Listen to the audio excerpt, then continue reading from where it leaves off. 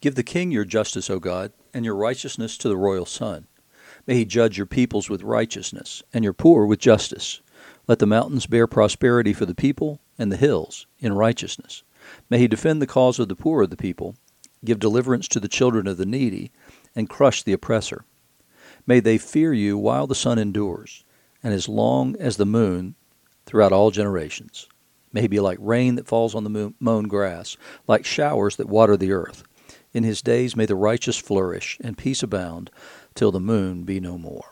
Those are the first 7 verses of Psalm 72, which is the psalm appointed for today, Wednesday, February the 2nd, 2021.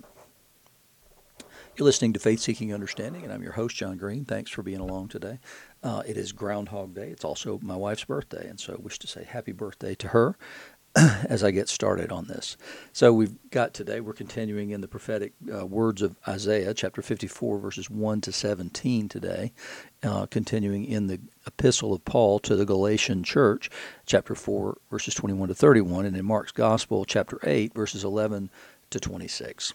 So let's jump into the Isaiah passage. Sing, O barren one who did not bear, break forth into singing and cry aloud, you have not been in labor.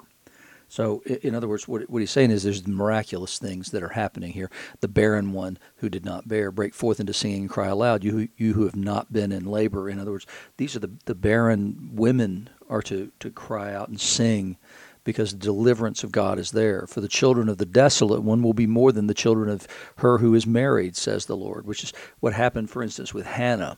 After she had Samuel, he opened her womb and she had more children. After that, more than her rival wife, Peninnah. And so it's God saying is that your time has come. You who have felt rejected, who have believed that they were not loved and they were not cared for, those who have struggled and suffered, the time has come for your deliverance. And so sing for that at the promise, not just the fulfillment of the promise, but the promise itself is enough. Because of the one who makes the promise. Enlarge the place of your tent and let the curtains of your habitations be stretched out. And so why are you going to enlarge your tent? Because it's going to be fuller. There's going to be more people sharing in that space. Don't hold back. Lengthen your cords and strengthen your stakes, for you will spread abroad to the right and to the left, and your offspring will possess the nations and your people the desolate cities. So it's the fulfillment in some ways of the promise that God made to Abraham so long ago. Right, that their descendants would be countless as the stars in the sky, the sand on the sea. And so it's this same promise is that you might have been whittled down while you were here in Babylon, but now when you go back, I'm going to bless you mightily. I'm going to open the wombs of all the people of Israel in order that you would fill the land, which is exactly the promise, not the promise, but the commandment that was given in the beginning to Adam and Eve, was to be fruitful and multiply and fill the land. And here God says, I'm going to make you fruitful, which means I'm going to bless you with my blessing. And that blessing will then bring about fruitfulness. He says, fear not, for you will not be ashamed. Be not confounded, for you will not be disgraced. You will forget the shame of your youth and the reproach of your widowhood. You will remember no more. And it's, even now, it's not been even a full year since what happened with Will, which happened in March. And we already kind of have lost sight of the struggle that we went through all those weeks that he was in ICU, and then in a coma, and then also during the recovery phase and all that kind of stuff. I mean, everything is so good now that we no longer even forget. We no longer even remember those things very clearly when we talk about them. He said, for your Maker is your husband, the Lord of hosts is his name, and the Holy One of Israel is your Redeemer, the God of the whole earth he is called. So the one, this is an intimate thing that the one who has created all things is husband, also father, and the Redeemer. It's an intimacy of relationship. There's a movement from the transcendent maker to the immanent husband. And he's both those at the same time. And ultimately what we'll see is that he is God among us in the form of Jesus. For the Lord has called you like a wife deserted and grieved in spirit, like a wife of youth when she's cast off, says your God. So I'm changing your status from what you have been to what you are. For a brief moment I deserted you, with great compassion I will gather you, for in overflowing anger for a moment I hid my face from you, but with everlasting love I will have compassion on you, says the Lord, your Redeemer. This is like the days of Noah to me, as I swore that the waters of Noah should no more go over the earth, so I have sworn that I will not be angry with you and will not rebuke you. For the mountains may depart and the hills may be removed, but my steadfast love shall not depart from you, and my covenant of peace shall not be removed, says the Lord, who has compassion on you. In other words, I made a covenant with you. And I made a covenant with Noah back in the day when I put the bow in the cloud and said this will never happen again. Well, I have a covenant with you that's no less a covenant than the covenant with all mankind, not to destroy the earth by flood. So the covenant is between him and the people, and he says that there's no difference between the two of these. That covenant is an everlasting covenant. It will never end, no matter what you do, because it was sworn on me and my faithfulness. O afflicted one, storm-tossed and not comforted, behold, I will set your stones in antimony, and lay your foundations with sapphires. I will make your pinnacles of agate, your gates of carbuncles, and your wall of precious stones. So he's saying that what's coming is more glorious than what was. You can't imagine it now. You can't believe that it's actually going to happen, but it will, and I'm bringing it to pass. All your children shall be taught by the Lord, and great shall be the peace of your children. In righteousness you shall be established. You shall be far from oppression, for you shall not fear, and from terror, for it shall not come upon you. It's going to be a different day. You have forgotten because you never knew how good things can actually be. And he's encouraging this people who is in exile and are crying out no less than, in some ways, their forefathers did when they were down in Egypt. He's encouraging them to get a vision for life. And that vision is based in God's promise, and it's based then in his faithfulness. And he's telling them it's going to be better than you can ever imagine. If anyone stirs up strife, it's not from me. Whoever stirs up strife with you shall fall because of you. Because I have created the smith who blows the fire of coals and produces a weapon for its purpose. I've also created the ravager to destroy. No weapon that's fashioned against you shall succeed, and you shall refute every tongue that rises against you in judgment. This is the heritage of the servants of the Lord, and their vindication from me, declares the Lord. So he says, you're going to have an incredibly glorious life in the land, and that's my promise to you. It's going to be a beautiful place. It's going to be better than it was before, and none shall harm you in that place. It's that beatific promise of the ultimate redemption of the world when Jesus returns and things are restored to the way God has always intended them to be. And the only way that we can get from point A to point B is the restoration of humans to what we were intended to be. It's the renovation of the heart, the renovation of life into the image of God, and unsullied and unmarred by the presence of sin. And so after that, then there will be nothing to bother us, because this righteousness that we possess now only by faith will be truly ours in the kingdom to come. In the gospel lesson today, we see three different sort of vignettes, and all of them have to do with exactly the same thing, and that is that seeing you do not perceive. In other words, there's got to be you've seen things and you know some things. However, you're still not seeing things correctly, and it's demonstrated in a healing that he does of a blind man. The Pharisees came and began to argue with him, seeking from him a sign from heaven to test him. I mean, how many signs has Jesus given at this point? I mean, he's just fed 5,000, then he fed 4,000, and he's healed people, and he's done all this stuff, and yet they're still coming asking for a sign from heaven. And he sighed deeply in his spirit and said, "Why does this generation seek a sign? Truly I say to you, no sign will be given to this generation, except the fact that Jesus does all kinds of signs that point to who he must be. But they're coming to the wrong conclusions. I mean, things like, if he casts out a demon, then he does it by the power of a demon? No, it doesn't make any sense. So they're not able to evaluate the signs that they've been given, and so there's no reason for him to give them the sign that they want, because it wouldn't make any difference. They would forget about it in an instant, and we know that that's the case because we are like that. But we know that because the disciples are like that, right? They've already seen Jesus feed in two different occasions, one 5,000 and one 4,000. Now, they had forgotten to bring bread, and they had only one loaf with them. All right, so we've got one loaf. We have something to work with, right? There was one loaf in the boat, and he cautioned them, saying, watch out, beware of the leaven of the Pharisees and the leaven of Herod. So it's an odd statement to kind of couple that with them forgetting about bread, and then him speaking of leaven, and the leaven of the Pharisees and the leaven of Herod would be doubt. It would be the inability to believe no matter what you see. And so the doubt that's sown among the people would be the leaven of the Pharisees, that which looks for a sign but never even understands the sign that was given to it, and the leaven of Herod. In other places, it's called the leaven of the Sadducees, which there would be no sign for them. There'd be no sign possible for them. They already have chosen to decide, I don't believe in things like resurrection of the dead. I don't believe in things like angels. None of those things actually exist. And so you've got the leaven of doubt, and you've got the leaven of disbelief or unbelief.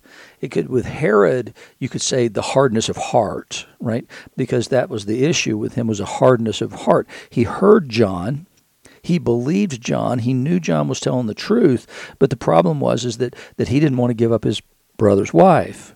And so he made a stupid decision, a rash vow, and it cost John his life. And so those are the two leavens, and so they began discussing with one another the fact that they had no bread. Really? When Jesus said, beware the leaven of the Pharisees and of Herod, you think this somehow had to do with bread? And so Jesus, aware of it, said to them, why are you discussing the fact you have no bread? Do you not perceive or understand? Are your hearts hardened? Having eyes, you don't see, and ears you don't hear, and you don't remember? When I broke the 5 loaves for the 5,000, how many baskets full of broken pieces did you take up? They said to him, 12. And the 7 for the 4,000, how many baskets full of broken pieces did you take up? And they said to him, 7. And he said to them, do you not yet understand? And I can imagine them sitting there trying to do the math on that and figuring, okay, well, it doesn't work. The math doesn't work. Because when he had the 5,000, what did he do? Okay, so we had 5 loaves, and how much did we take up? Well, 12 baskets full. And when we fed the 4,000, there was 7, and then we took up 5 baskets full, or 7 baskets full. And they're trying to figure out the math in this. I mean, I can see that, right? I mean, that's what they're doing is, wait a minute, so what are the commonalities? And they're missing the main point, and that is that I turned scarcity into abundance. I had something to work with, and so I turned scarcity into abundance, and that abundance fed all those people, and so much so that there was plenty left over at the end of that. So do you not see this? Do you not understand? And they didn't understand in the same way the Pharisees didn't understand. They were overlooking these realities, and now they're worrying about bread because they only have one loaf among them. And it's the way we live, though. We can see God do great things, and then we can slide into this doubt and disbelief thing over the next thing that comes along. It's what happened to Elijah, right? I mean, he defeats the prophets of Baal, and then 10 minutes later, he's running from Jezebel saying, to heck with it. I abandoned the field. I quit. I'm going out into the wilderness. I'm done with this thing. We live in that place where we think we have strong faith, but the reality is it's very vulnerable and it's very weak. It's not what it ought to be, not what it should be, and not what it will be. So after this, though, they come to a town called Bethsaida, and the people there brought to him a blind man and begged him to touch him in the same way that the people brought the paralytic to Jesus and asked him to heal him. So here he gets these people who bring him. Now, blind people would have been able to beg. They wouldn't have worked, but they would have been able to beg. They would have been provided for by the synagogue or the temple. There would have been an obligation, if this man's a Jew, and we assume that he is, there would have been an obligation to provide for him because he's unable to provide for himself. And so, but in the same way, he would have been ostracized from the temple and from places of worship because he had this deformity. So, but these people bring him because they care for him, obviously. And he took the blind man by the hand and led him out of the village. These people cared enough about him to bring him to Jesus, yet Jesus takes him by the hand and takes him out of the village to do this healing. And then he spits on his eyes and laid his hands on him, and he said, do you see anything? So remember in John 9, when he heals a man born blind, what does he do? He takes him and he spits and he makes some mud and puts it on the man's eyes and then tells him to go rinse it off. Here he spits on the man's eyes and said, what do you see? He says, I see people, but they look like trees walking. In other words, I see shadows of things not as they are. I see things only in a kind of veiled way. I know what they are. I'm making guesses about what they are based on the fact that they're moving. They must not be trees because I know trees don't walk. So it must be people because I know it walks. And so his sight is improved, certainly. He sees something, but he doesn't understand what he sees. It doesn't make sense to him. It looks like trees walking, but I know it can't be trees walking, so it must be people because they're walking. Then Jesus laid his hands on his eyes again, and he opened his eyes. His sight was restored, and he saw everything clearly. And he sent him to his home, saying, don't even enter the village. Don't go back there.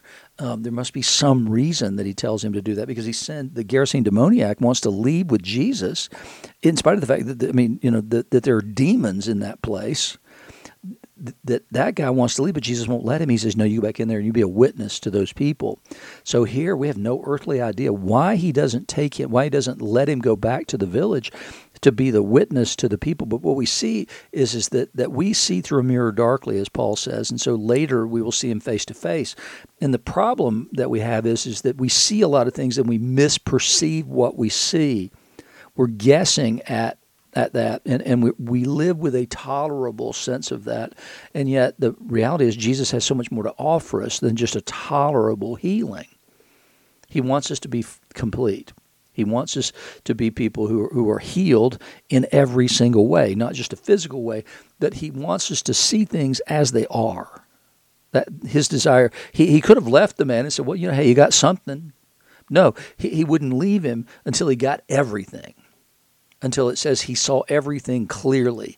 And that's the problem in all three of those vignettes from the gospel lesson is that nobody was seeing things clearly. They saw things veiled. They misperceived, and they failed to get the implication of what they had seen. In the epistle, Paul is still he is so angry over these people who've come in and want the people in Galatia to back up, be circumcised, and accept the yoke of the law.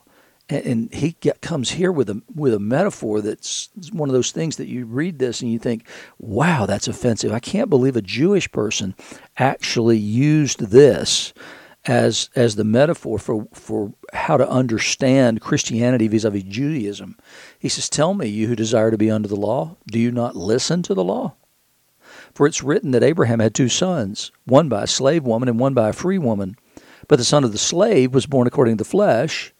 And remember how that comes about, and that is Sarah has doubt. Well, did God actually say it was going to be through me that you had this child? He just said you were going to have a kid. So she says, yeah, go ahead and take her. Take my maid. Well, the son of the free woman was born through a promise, which is when God comes and says, this time next year you'll have a child, and they laugh.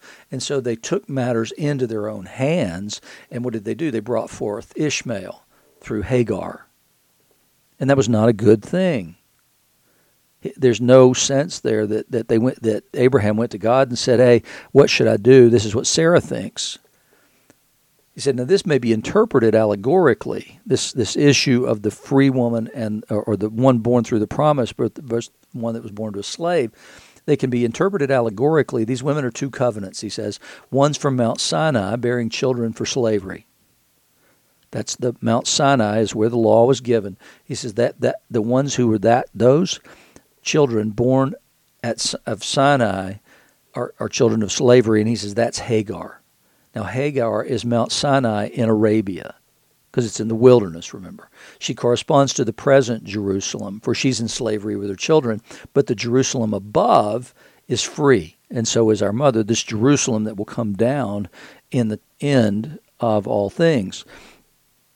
He points there and says, hey, that the Jews, which I'm one, was born of slavery. I've been born again to a new and living hope, in the same way that Jesus told Nicodemus that he, a Jew, would have to be born again also to enter the kingdom of heaven. And so Paul is speaking about this heavenly Jerusalem that will come down ultimately in the new creation. And that, he says, is our mother, the free woman, the one of the promise, the one Abraham had the promise, Moses had the law. He says, for it's written, rejoice, O barren one who does not bear, break forth and cry aloud, you who are not in labor, for the children of the desolate one will be more than those of the one who has a husband. And we just read that in our Isaiah passage today. And he's talking about the countless number of descendants of these Gentiles who will be coming into the covenant community. Now you, brothers, like Isaac, are children of promise. But just as at that time he who was born according to the flesh persecuted him who was born according to the Spirit, so also it is now. And remember that Ishmael is making sport of or making fun of Isaac, and so then Sarah comes and said, you got to put away the slave woman and her child. And then he doesn't want to do it. He didn't mind sleeping with her and having a child by her, but he doesn't want to put her away and the child because, well, it's his child, and he feels connected to that child. I mean, Abraham never denied that it was his child, so he goes to the Lord, and the Lord says, no, do it. Do what your wife says. So in one instance, when he wants to do something, he doesn't go to the Lord, but when he does not want to do something, he does go to the Lord, asking for a way out of it. And we tend to be that, right? We tend to assume that if it's something we want or want to do, then it's of God, and so we don't even bother to ask him whether it's of God. But when we don't want to do something, we go and say, Lord, hey, help me here. I don't want to do this. This is not the way I think things should go. And Paul is making a comparison there between those two things, that the slave woman had to be cast out because of the persecution, and that's the Jewish belief that's going on there, is what Sarah saw was something that was going to get bad over time, and it was going to be a danger to her son, the son of the promise. But what does the Scripture say? Cast out the slave woman and her son, for the son of the slave woman shall not inherit with the son of the free woman. So, brothers, we're not children of the slave, but of the free woman. Paul has fully aligned himself, even though he retains some parts of his Jewish identity, certainly, and he will boast of those things from time to time. He has said, no, I've moved past that. I'm now in this thing with you. We're children. We are children, not of the slave, but of the free woman. And Jesus Christ made all the difference in the world and changed everything in Paul's life, where he now identifies completely with these Gentiles and not with his fellow Jews who have rejected Jesus. He identifies only with those who have received Jesus, who have perceived him and have understood and accepted his sacrifice.